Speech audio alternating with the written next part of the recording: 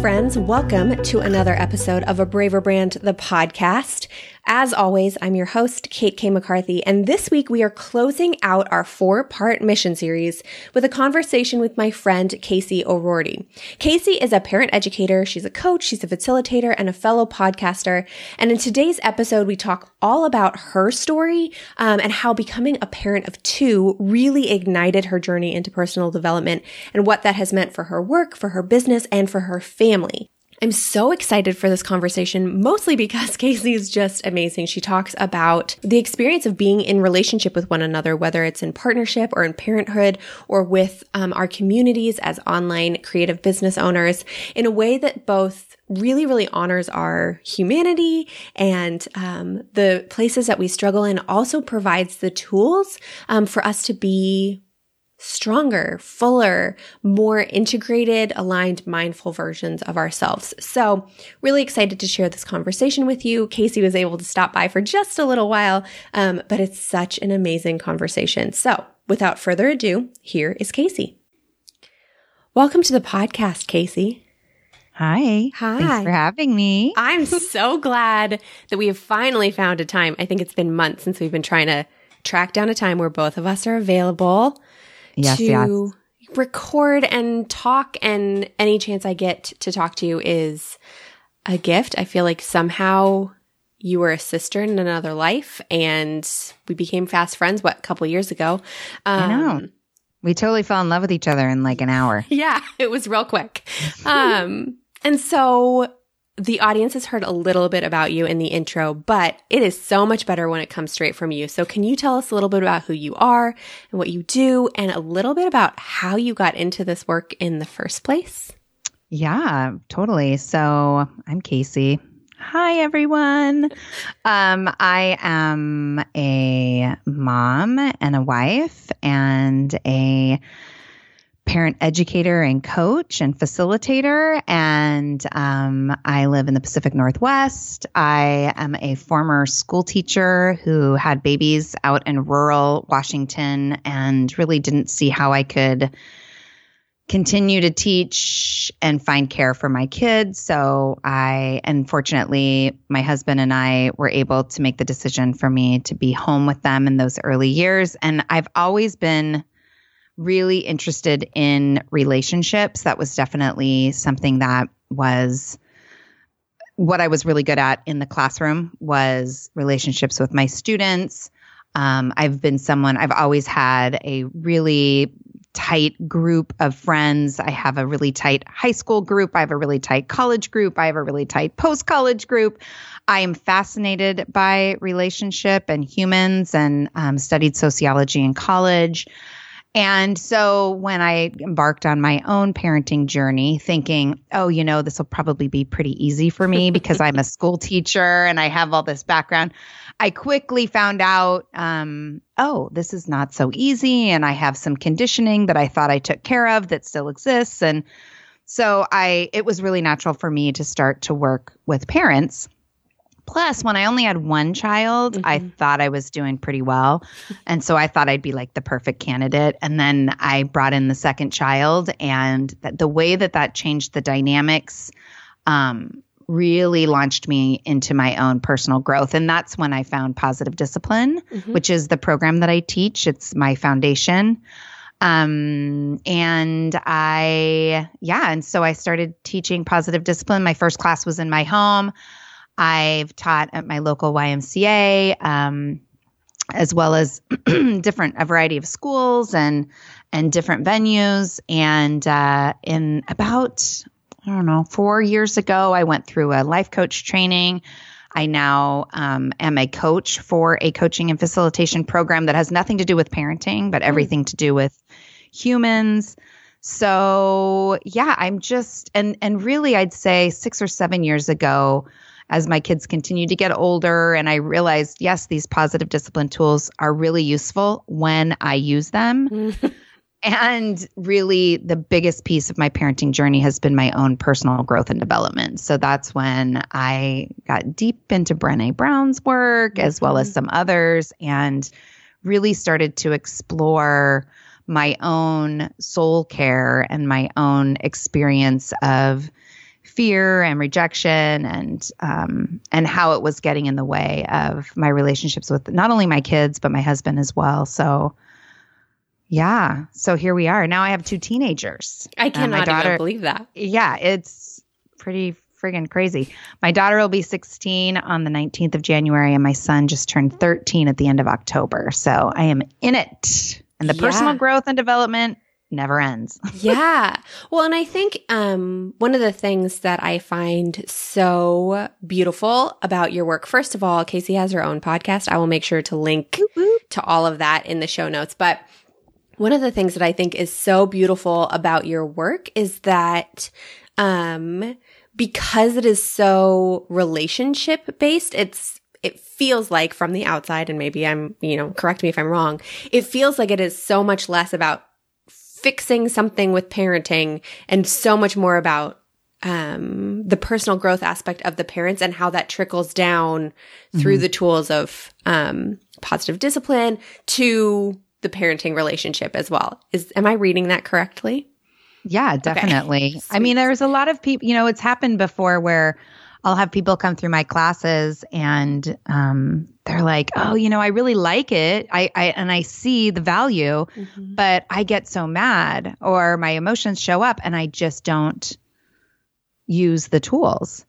And I think there's this idea that, well, it's not for me because I can't access it in the moment when I need it. And that's when I really started to kind of expand what I was talking about into like, okay, so what is because we talk a lot about teaching self-regulation to kids. Right. And really the most important place is self-regulation in parents. And to recognize that, yes, it can feel like we're going from 0 to 60 in a heartbeat, but there is that moment. There is a choice point. And part of my journey has been in the use of meditation and journaling and mindfulness and how the more that I'm practicing and developing the ability to be mindful when the risk is low, the more likely it is that I can access it in the heat of a moment. And sometimes I don't, but there's also a gift there, right? Because 1, at least I know that I completely screwed up. And 2, I get to model what it looks like to take responsibility for my actions and make it right, make amends with my kids. And so I try to really support parents in that it's not a switch, right? It's a practice and it's a lifelong practice. And sometimes we get it, and it's messy. Like we aren't robots. No. Right? It's messy. Human relationship is really messy. So I love that. And I think, one of the things that I think is so fascinating too is that I think we do opt out of things that, like, if they're not going to fix us now, if they're not going to flip a switch, they must not have value. But if I've learned anything, and I have still so much to learn, but like you and me both, girl. That those daily practices and those practices in those smaller moments are really what make the shift for yourself in your own life. And let me know if this is too vulnerable. And if it is, just how have you seen, like, what has been the most challenging part of using the tools for yourself, particularly around self-regulation? I think that's a really fascinating thing. We teach it to our kids and never learn it ourselves. And like, how have you seen that? Like, are there tangibles of where you've seen that benefit your work, your relationship with your kids, your relationship with your partner, your relationship with your friends? That's a big question. Yeah. Well, I mean, what comes up immediately when I hear that question is, so my history is that when I was 14 or 15, I had lived with my mom. My parents got divorced when I was really young. And both remarried, and it was, the 80s. So every other weekend we spent with my dad, plus a couple weeks in the summer, and they lived relatively close to each other. And when I was in high school, some things were going on at my house with my mom, and I decided I wanted to live with my dad. And that was really hard to go through. Like getting to the other side of that, like it was this huge sigh of relief once I got to my dad's, but it was really difficult to tell my mom that I wanted to leave. And then her response was very challenging. And anyway, fast forward to a year ago, I have a 14-year-old daughter, and she's going through some big stuff, and she, tells me, I don't want to live here anymore. I don't, and she doesn't have a dad. I mean, she has a dad who lives in the house, right? But she doesn't have this other household. And it was really interesting to me, the physical response that I had when and we weren't screaming at each other. It was, she was visibly upset, and it was like a pretty intense moment. But all of a sudden I had this flood of fear, like deep fear, like not normal fear, really like I couldn't release my belly for days. And because of this conversation, I ended up having a conversation with my mom, and telling and saying to her, I never really considered or understood what it was like for you when I said that I wanted to live with dad. And we ended up having a conversation that was unbelievably healing. And we had been in great relationship, my mom and I, for the last, 15 or 20 years. However, there was that period of time that we just didn't talk about. And I had forgiven, and I had, let it go that we ever needed to hash it out. But here's this relationship that I have with my own daughter that is an opening for me to heal something so deep with my mom. And then to also recognize, like in that moment when she said, I don't want to be a part of this family, like she was really having some belonging issues, I was able to, even as my experience of it was so intense, I was able to recognize that what she needed in that moment was just for me to witness her and to be there with her. And there wasn't anything that I needed to say or do. And really, I had no idea what to say or do. So that was a win. Yes. But, but we were able to, like, she was able to be seen and heard. The conversation carried on the next day. It was one of those things that could have very easily been, I could have responded from my deep pain and created even more pain for my daughter. It could have gotten, it got ugly enough, but it could have become something a lot more painful for both of us had I sprung from that place of deep fear. Does that make sense? Yeah, absolutely. But instead it was this really, and it was the first of many, many, many emotionally charged, painful conversations that I had with my daughter through her freshman year of high school. It was really a challenging year for her, and to parent her through it was really deeply challenging. But like I said, it was also, and I told her, I went on a long walk the next day. I said, I talked to grandma, and I just want to tell you that, our conversation last night was an opening for me to have some pretty important conversations with grandma. So thank you. And connecting the dots between my relationship with her and my relationship with my mom. And so self-regulation is no joke. Damn. How did you, I think that this is, like you said, like it's a long-term practice. And I think that the first step that you were talking about is like the recognition that something's happening. Yeah. Like, what are for you those feelings when you know that your nervous system has been triggered and you could just react? And in your teaching, I assume that you've heard other ways that people feel that immediate trigger. Yeah. Well, and I'm actually right. I've written a book that is coming out in March that's all about this. But stop it. That's amazing. I know. Isn't it exciting? So, for me, there's the automatic habitual living that we do, right? And then there's the aware, awake, mindful opportunity that we always have, the present moment living, right? And the majority of our time is spent kind of, and I'm thinking like the automatic is kind of a higher, I don't know, vibration, a high surface level living, right? And I think that first of all, the first important thing is to be aware that that exists, that that's a thing, right? And that our gut response, our reacting to life is really what we spend most of our time doing.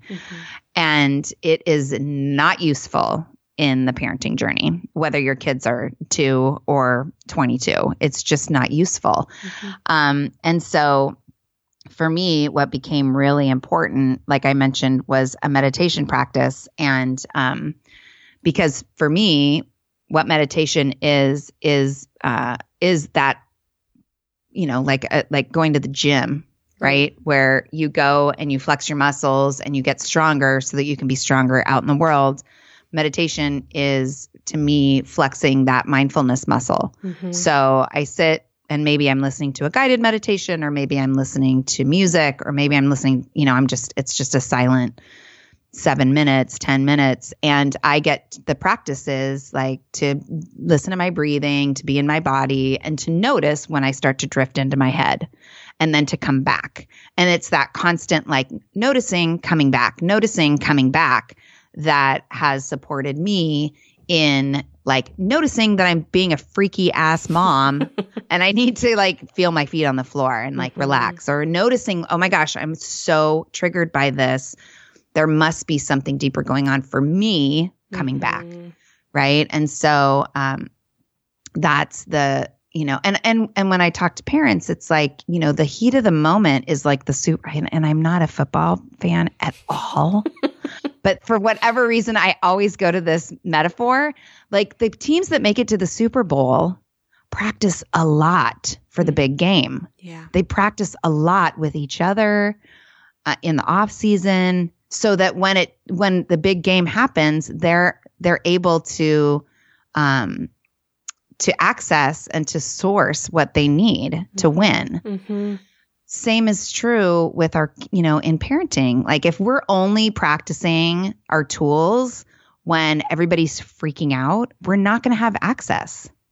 We have to practice. And so I talk a lot with parents about different ways of doing that, you know, whether it's setting alarms on their phone to just say that, you know, feel your feet, or practice love, or be present, so that wherever they are in the world, they could be in the grocery store, they could be driving, they might not even be with their kids, but just for a few moments, they take time to disengage from that surface habitual living and come into their bodies and come into what's truly alive for them in the moment. So, you know, but there has to be a practice. I mean, self-regulation has to be practiced when we need it, when we don't need it, so that when we do need it, like that neuro pathway is established.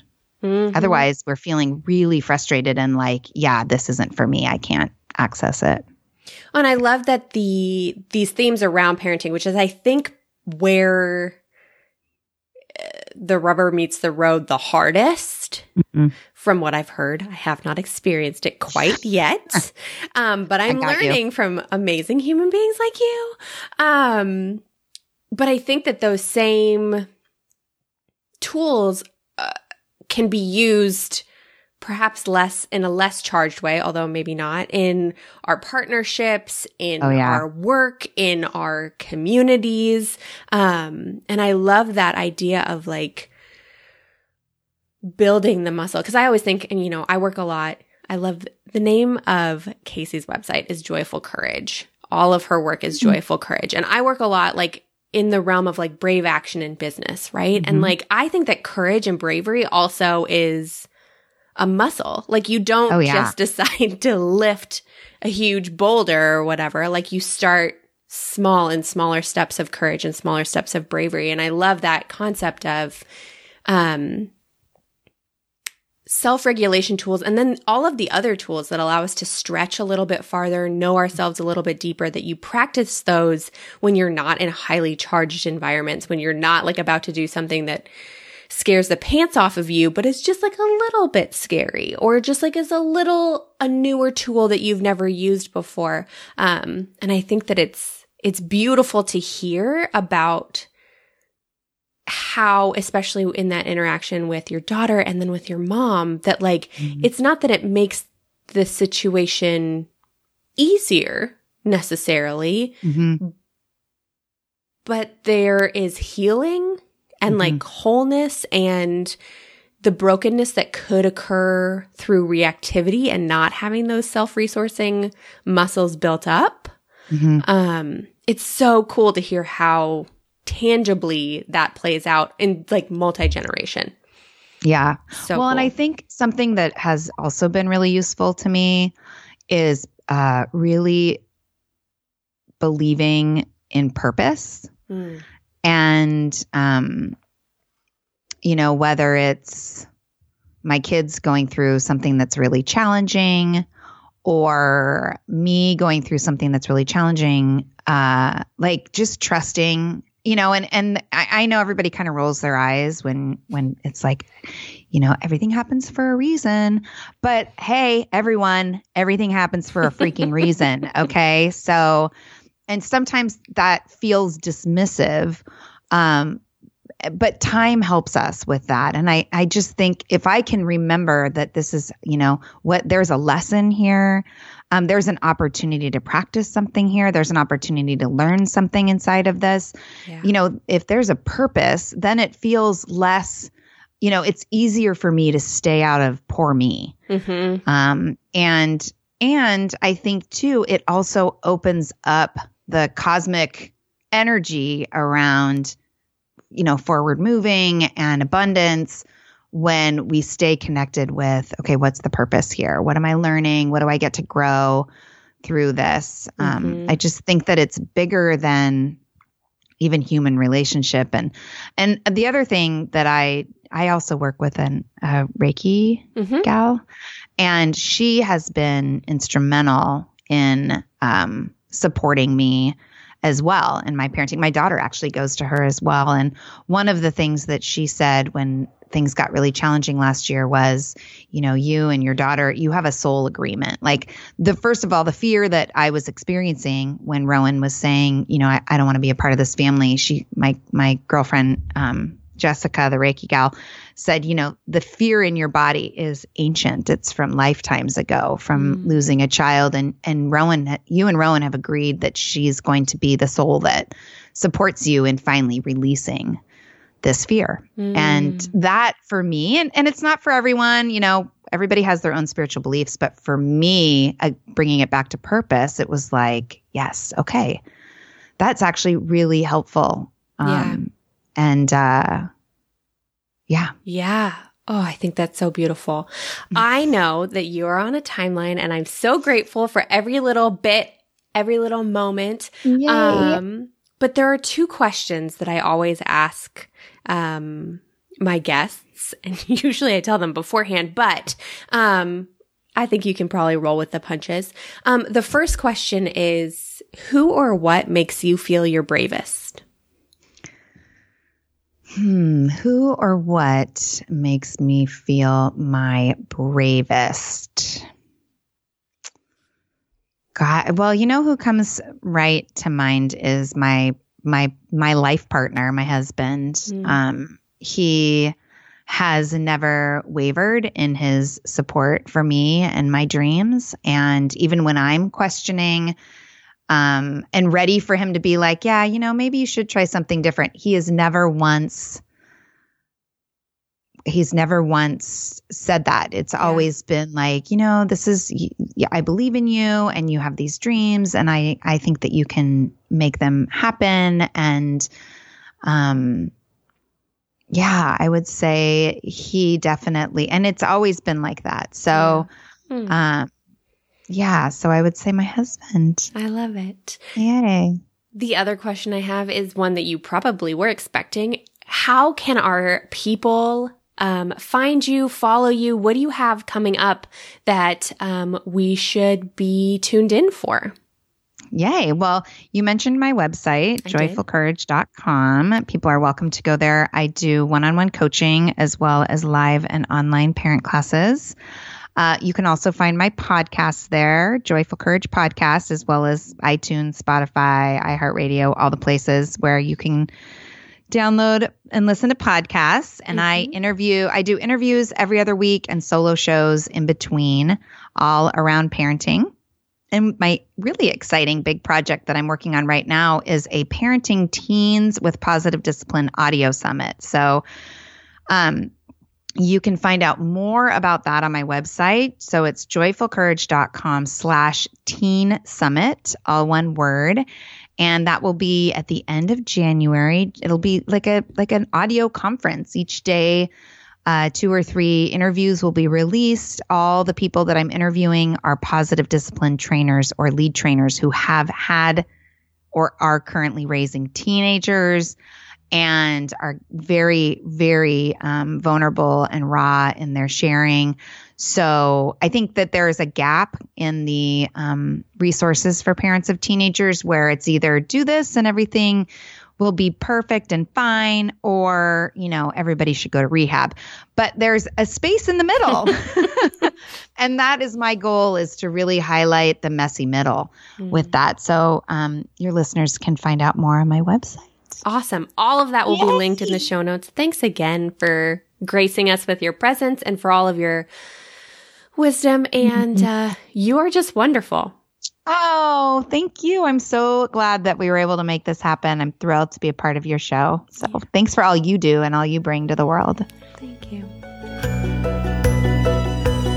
Thank you so much for listening to A Braver Brand. To find more resources, show notes, and exclusives, head to www.katekmccarthy.com. If you loved this episode, make sure that you subscribe on your favorite podcast app. And while you're at it, leave a rating and review. Our work relies on listeners like you, and we're grateful each and every time you spread the word. Whether this is your first episode or you've listened to us since day one, you know that I am all about Instagram.